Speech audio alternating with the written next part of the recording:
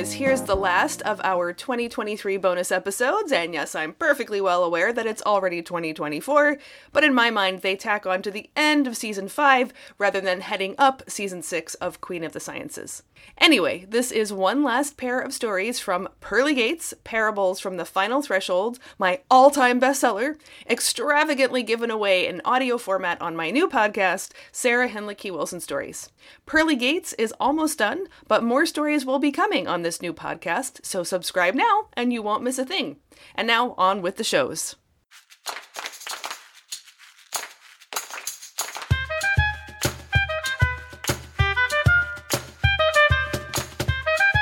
Welcome to Sarah Hinlicky Wilson Stories, for people who need good fiction and good theology at the same time. I'm Sarah. Until I came to today's story, Camel, I didn't realize I'm a little obsessed with camels. There's no real good reason why. I have never lived in a region populous with camels. I have a very vague memory of riding a camel at the zoo when I was 4 or 5 years old, but the memory is so hazy that, for all I know, it might have been an elephant. Or both, or 2 separate occasions. There is something weirdly endearing about camels.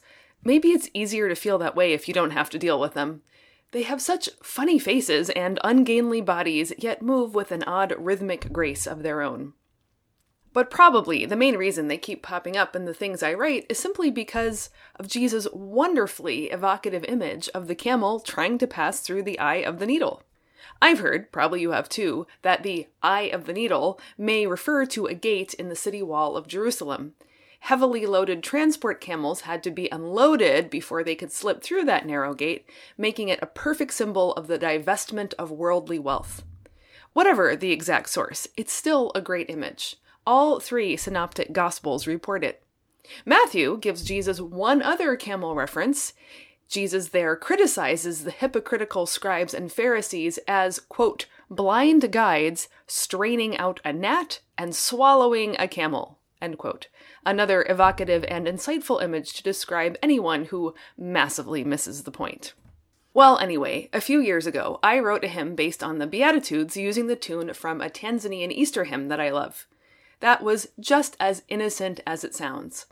But one day, humming it to myself, I had the horrifying realization that instead of singing, "Blessed are they," in my mind, I was actually singing, "Wretched are they." I'm sure that was some kind of Freudian slip. Maybe I should have left well enough alone, but that got me thinking about, for lack of a better term, the woetudes that Jesus also utters. And then a whole second hymn spilled out. A hymn, might I add, that no one should actually sing in church. I apologize in advance for my modest singing abilities, but here's the verse with the camel in it. Blind guides and vipers, wretched are they, closing the kingdom and blocking the way. Say the oath takers are wretched too, slandering temple and stealing God's due. Gnat strainers swallowing camels unknown, greedy, indulgent, and full of dead bones. Wretched are those who shun Christ today, wretched, how wretched, so wretched are they. If you are so moved by this exercise in anti-piety that you desire to see the rest, I'll link it in the show notes. You can also get the real hymn based on the Beatitudes in the same place. A more felicitous use of the camel image came to me more recently. I was thinking of a great little drawing my son made of the camel going through the eye of the needle, literally through a needle, and I wanted to put words to it. So I pulled out the possibly true story of the Gate of Jerusalem, and this time borrowed a tune not from the Tanzanian church, but from Chuck Berry. I won't even attempt to sing that here, but if you want to sing along to the tune of Johnny Be Good, you'll get the proper effect. I won't read the lyrics out here so it doesn't spoil the surprise of how the song unfolds, but if you follow the link in the show notes, you'll get both the drawing and the song. And then, last but not least, here's today's stories from Pearly Gates, Camel. What exactly does it take to divest a rich man from his many possessions? What is strong enough to battle covetousness? Let's find out. Camel. The apostle could already see it approaching from a long ways off. What it was, at first, she could not make out. She squinted and stared. Only once it had come quite close could she make sense of its massive size and perplexing shape. It was a great concatenation of stuff. Every imaginable thing under the sun, bolted, glued, or stuck together. Clothes hangers, clothes pins, and clothes to go on them. Cars, crates, and cranes. Appliances and artworks. Boats and bathtubs. Handkerchiefs and houses. Jewels and jets.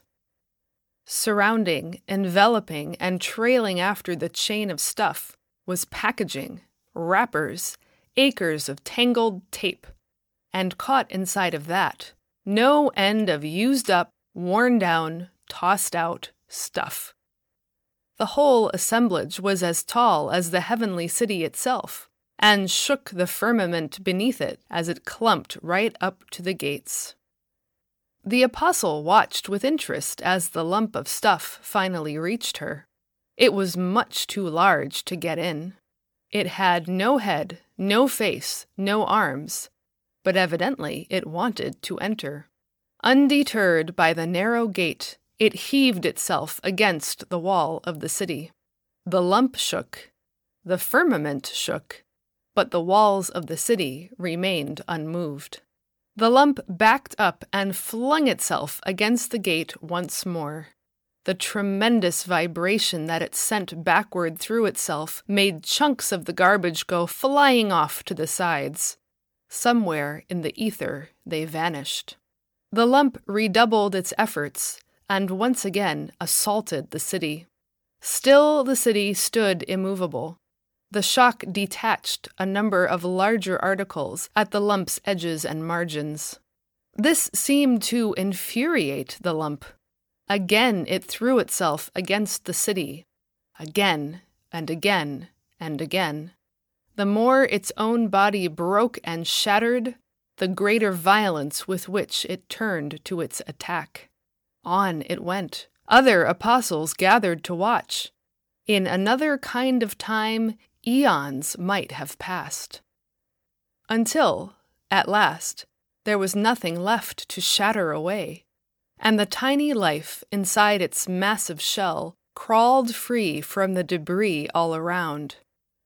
It was a person, so thin and slight as to be hardly visible. The person crawled forward to the portal of the gate and kissed the gleaming pearl. "So long," he gasped.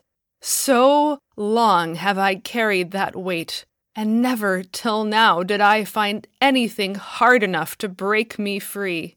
Praise and honor and glory to these walls, these immovable walls, these firm foundations, these unrelenting stones. Glory upon them that have set me free. I know what better deserves your praise, and I will show you the way," said the apostle. And she led him into the city. I hope you've enjoyed listening to Camel from Pearly Gates, Parables from the Final Threshold. If you'd like to hold a paper copy in your hands, visit thornbushpress.com or the online retailer of your choice. You can also listen to all the stories right now by getting the audiobook from the same sources. Support my efforts to create good fiction and good theology at the same time on Patreon by visiting patreon.com/Sarah Hinlicky Wilson. But above all, please tell a friend about the show.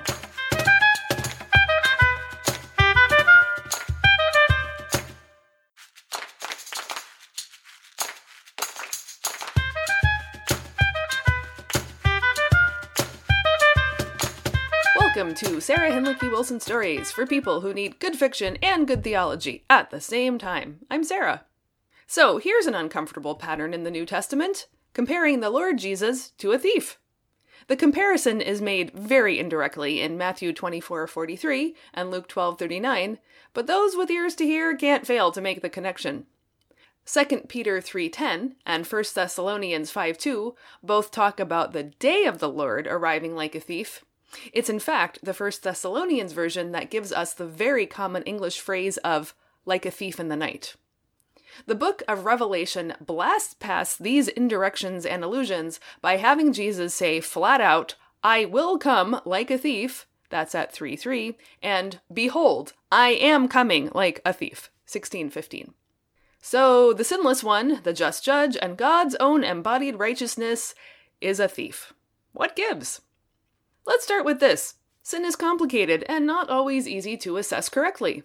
One of the chief charges against Jesus in his own day and age was that he was a blasphemer, violating the first and most foundational of all commandments by making himself out to be equal with God. Of course, if he was in fact equal with God, that wouldn't be a violation, but who and what he actually was remained a matter of dispute. It still does. Jesus was acclaimed as one who comes in the name of the Lord. Is this the right use of the Lord's name, or is it taking that holy name in vain? Jesus was also regularly accused of Sabbath violations. The only way he'd be innocent of that is if he was, in fact, the Lord of the Sabbath, restoring the Sabbath to its right observance. But how do you know whether he is or not? These accusations revolve around the first table of the commandments, the ones that pertain to God. They all hinge on his true identity. Get that right, and the problem resolves itself. But what about the second table of the law regarding others? Here, too, it's tricky and problematic. And let me add right up front, not least of all, because in our day and age, to admit that seems to give license to anyone to violate these commandments and still claim divine blessing. I can't solve that misuse of the law here. Let me just leave it at this. You are not Jesus. Case closed. But back to Jesus. Even with the second table of the law, it's a mixed bag. Does he honor his father and his mother? When he spent 3 days hanging out in the temple while his parents were frantically searching for him, they probably didn't think so. When he said that whoever does the will of God is his real mother and brother and sister, they probably didn't think so then either. But in Acts 1, we learn that both Jesus' mother and his brothers counted among the disciples praising God for his resurrection. So what looked like a violation was a higher obedience to his heavenly Father, which ultimately did benefit his earthly mother and the rest of his family. With the next two commandments, we seem to be in the clear. There isn't the slightest reason to think that Jesus ever killed anybody, or committed adultery or any other sexual misdeed. I admit to being very glad about that. I can see my way around the others, but violations here would be very hard to rationalize away. Still, there is some discomfort, at least at the edges. Jesus asks his followers to be willing to lose their lives on his account. Now that is definitely not murder, but it's also not making the perdurance of bodily life the highest good. And while Jesus certainly judges adultery and divorce harshly, his willingness to bless and speak with prostitutes and other women of questionable moral character must have seemed like a certain wobbliness on that commandment. What about slander? If the commandment is only against false witness, then presumably Jesus is in the clear, for he knew the truth of people. And technically speaking, slander is only telling untruths about people, not truths they'd prefer not to let get known in public. But I'm sure it sounded like Jesus was slandering people left, right, and center. Revisit episode 17 for my Woeitudes hymn giving place to every last one of Jesus' personal attacks. And that leads us to the far end of the second table of the law with the prohibitions on coveting. Here also Jesus seems to be entirely in the clear. His earthly life was one of giving away and letting go. He didn't even grasp at the form of God that he was entitled to, as the hymn in Philippians 2 tells us. Which brings us now back to theft.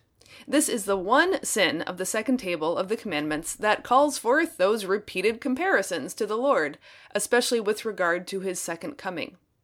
Now note that the chief point is the sneakiness, unexpectedness, and undercoverness of his arrival, like one who doesn't want to be caught until he's done his deed. None of these allusions actually speak of Jesus taking anything. The theft part is left out of the thief. And yet, maybe the comparison is more apt than these specific uses suggest. Because what, in the end, is Jesus' act of redemption but stealing us out of our prisons and enslavements? The church has always preached proudly of Jesus despoiling the devil, binding up the strong man Beelzebub, and robbing death and Hades of their prey. The Lamb of God takes away the sins of the world, whether or not the world or us want our sins to be taken away. Jesus robs the rich man of his illusions, and the woman caught in adultery of her guilt. If anything, it seems like Jesus has to rob us of quite a lot of our proud possessions before he can place in our hands what we should really hang on to. That's the theme of today's story, Thief. Here the Lord is precisely what he's accused of being. Thief. "Now wait just 1 minute," said the woman. She was patting her cloak down, hands diving into pockets. The Lord waited, quietly, passing no comment on the fact that her foot was halfway over the jeweled foundation, her toe just touching down in the holy city. "Where is it?" She looked up at him with dismayed and clouded eyes. "What do you seek?" he asked. She stopped. Somehow she didn't like to say. "Ah," he said. He fished into his own pocket and drew something forth. It was ugly. That was the only thing that could be said with certainty about it. It seemed to be mostly the color of rust, rough-textured and misshapen, but with a suggestion that it had once been something whole, lovely, and useful. It would not have been so terrible had it not seemed so mangled from its now unidentifiable original shape. Yet the woman did not look upon it with disgust. Relief flooded her face. She smiled up at the Lord. "I should have known you'd have it in safekeeping," she breathed, reaching out for it with both hands. But the Lord dropped it into his pocket again. "I did take it from you," he agreed, "but not for safekeeping. Rather, to release you from its claim, and put the thing to death." "To death?" shrieked the woman.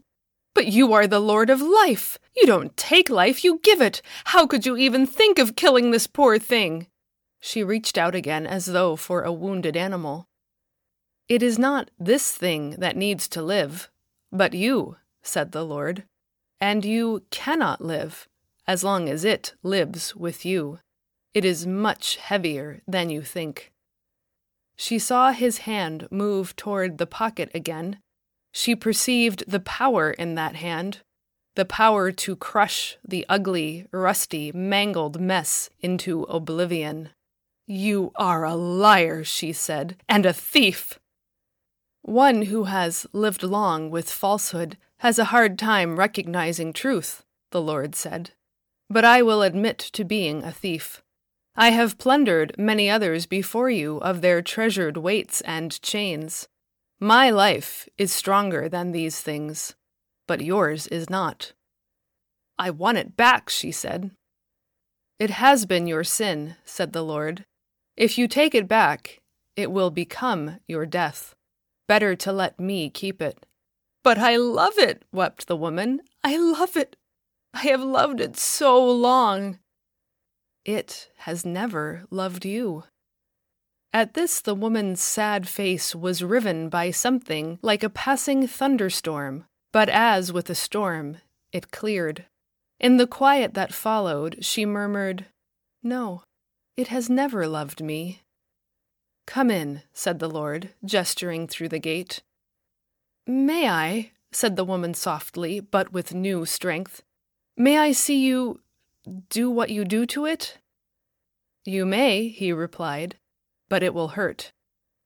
"Not as much as carrying it." The woman turned her palms toward her face. She perceived how they were covered with deep scratches, seething and infected. The Lord withdrew the thing from his pocket. It seemed to shrink in his hand, yet grew tougher, angrier, as if preparing for a fight. But the Lord simply closed his fist around it, and it was gone. "That was so easy!" exclaimed the woman, delighted. "Only," said the Lord, "because you had stopped loving it." "But I would not have stopped loving it," she countered, "if you had not first stolen it from me." "Come in now," said the Lord.